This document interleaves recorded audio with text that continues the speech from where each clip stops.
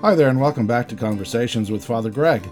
In this episode, we have a homily for Sunday, September 11th, 2022. As a note to our listeners, in this episode, the homily draws on both the epistle reading from 1 Timothy and also the gospel reading from Luke. The epistle reading will be included in the body of the episode just before the homily, and links to both readings can be found in the show notes for this episode. Let's continue on with a reading from Paul's first letter to Timothy. Paul writes, I am grateful to Christ Jesus our Lord, who has strengthened me, because he judged me faithful and appointed me to his service, even though I was formerly a blasphemer, a persecutor, and a man of violence. But I received mercy because I had acted ignorantly in unbelief, and the grace of our Lord overflowed for me with the faith and love that are in Christ Jesus. The saying is sure and worthy of full acceptance, that Christ Jesus came into the world to save sinners, of whom I am the foremost. But for that reason I received mercy, so that in me, as the foremost, Jesus Christ might display the utmost patience, making me an example to those who would come to believe in him for eternal life. To the King of the ages, immortal, invisible, the only God, be honor and glory forever and ever. Amen. The word of the Lord. May I speak to you in the name of the Father, the Son, and the Holy Spirit. Amen. Well, hi there, everyone. A few years ago, I did a road trip to Green Bay, Wisconsin with a friend of mine.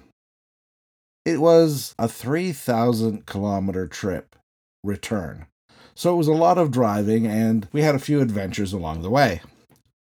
With the assistance of my GPS, we made it to Green Bay without any issue at all. On our way home, there was about 20 minutes of frustration as we discovered that a large section of highway in downtown Green Bay was under construction. A familiar, computerized voice would tell us to take a right turn, only to realize that that turn would hurtle us 30 feet through the air. So we had some difficulty getting onto the highway, but eventually we made our way towards our chosen border crossing. Or so we thought. Now, admittedly, I was driving through some unfamiliar territory, but as we drove, the territory became increasingly unfamiliar. After a couple of hours of driving, we realized that, we were lost. Despite our best intentions, we had been driving northwest rather than northeast and had gone about 150 kilometers out of our way. We were lost and didn't realize how far off track we were. Now, I think we've all been lost at one time or another, but what if you don't realize that you're lost? Our readings for this morning speak about this. Paul was responsible for establishing dozens of churches throughout the Mediterranean basin. He wrote the majority of what would become the New Testament. Throughout history, hundreds of churches have been named in his memory. He has made an indelible mark on Christian history. Yet that's not how it began. In his letter to Timothy, Paul was candid about his own guilt and gratefulness that Jesus had sought him out at a time when he didn't realize how lost that he was. Paul admits to Timothy that he had lived a good portion of his life in a kind of ignorance. Don't forget that when we first encountered Paul in the book of Acts, he was putting Christians to death. In fact, he oversaw the stoning of the first documented Christian martyr, a man named Stephen. So, although he was obviously religious, by his own admission, Paul was ignorant of the things that God was doing through this Jesus movement. Here's a funny thing. There are many things in life that you can't really address until you're aware of a problem. That's a situation that Paul found himself in when he encountered the resurrected Jesus on the road to Damascus, while he was on his way to persecute more Christians. It wasn't until Paul had a conversion experience on the road to Damascus that he really understood what God was doing, both in the world and in Paul's own life. Paul didn't realize how far off the beaten track he had wandered.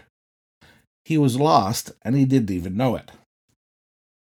In our reading from Luke's Gospel, Jesus tells two parables about recovering things that are lost. In the first case, Jesus describes a shepherd who leaves 99 sheep to go in search of one lost sheep. In the second instance, he describes a woman who loses a single coin and spends hours looking for it. What I want you to hear is the extravagance in those two stories. When Jesus told the parable of the lost sheep, he asked his audience a rhetorical question. Jesus asks, "Which one of you, having 100 sheep and losing one of them, does not leave the 99 in the wilderness and go after the one that is lost until he finds it?"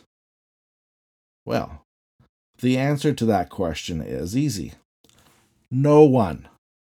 No one would leave 99 sheep unattended in the wilderness to go looking for a single lost sheep. But I bet that the one sheep in Jesus' parable was sure glad that the shepherd was so reckless. In the second parable, a woman spends hours searching for a coin, burning lamp oil, just so she can find a single lost coin. When she does find it, she throws a party. Between the cost of the lamp oil, her time, and the cost of the party that she threw, she has spent more than the value of the coin. But that's not the point of the parable. The point isn't the coin, but rather that when she finds it, she celebrates with her friends. Let's not forget that Jesus told these parables in response to criticism about the company that he was keeping. The religious elites of his day complained that Jesus was hanging out with an unsavory crowd. Jesus didn't deny the claims because they were true. Some of the people that Jesus associated with were shady, because shady people were the ones who needed his help the most.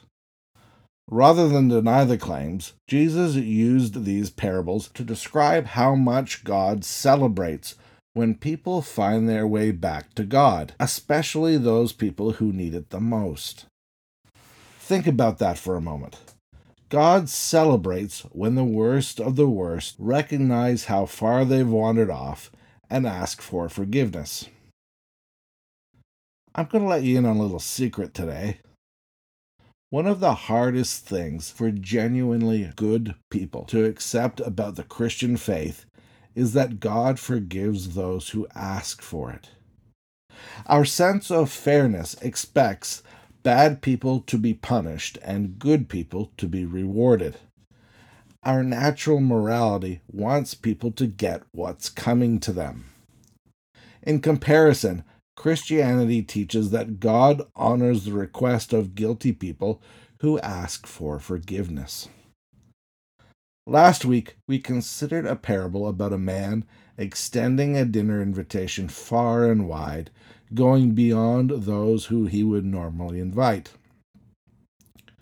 One of the great themes of that parable is that God expresses radical hospitality to all people. This week, we have two more parables about God celebrating the restoration of those who are lost. The underlying message in these parables is that God celebrates the return of those who might otherwise be considered undeserving. Elsewhere in the Gospels, Jesus tells his listeners that it's the sick that need a doctor and not the healthy. It gradually becomes evident that Jesus' teachings aren't about assigning guilt or causing shame. Neither are they about earning our acceptance before God. Jesus used these parables to emphasize that God desires the restoration of healthy relationships with each of us. God's desire for relationship is based on God's compassion. It's not based on our worthiness, but on God's grace. Last week, I said that an essential part of our mandate as church is learning to meet the needs of others, both within our parish community and beyond. But it's fair to ask what that looks like in practical terms. Some faith communities raise money for safe drinking water, or host a food bank, or champion the cause of affordable housing. These are all excellent examples. If we are to live out our mandate as apprentices of Jesus Christ, then we also have to learn how to meet the spiritual and physical needs of those in our families, our neighborhoods, and our communities. We need to become the kind of people who show Christ-like compassion to those who are broken. We need to be people who learn how to forgive extravagantly when we're clearly in the right and the other person is clearly in the wrong. I'd like to ask you a personal question today, and don't worry, it's rhetorical. Many of you have been coming to church for years, some of you for decades. What comfort do you receive from doing so? What value does it add to your life? Does it add something that you don't find anywhere else? Now, whatever that is, whatever that quality is, have you ever told another person about it? Have you ever spoken about that feeling to a grieving or lonely friend? Make no mistake, it takes courage to show that kind of vulnerability, and it's not easy. But when we learn to communicate that feeling, that's when we begin to care for others on a whole different level. And that's what our faith community and our world so desperately needs. Let's pray. God of the dirtied hands and the wandering feet, you seek out the lost before they ever turn to you. Gather us into your loving embrace and pour upon us your wise and Holy Spirit, so that we may become faithful servants in whom you rejoice with all the company of heaven. Amen.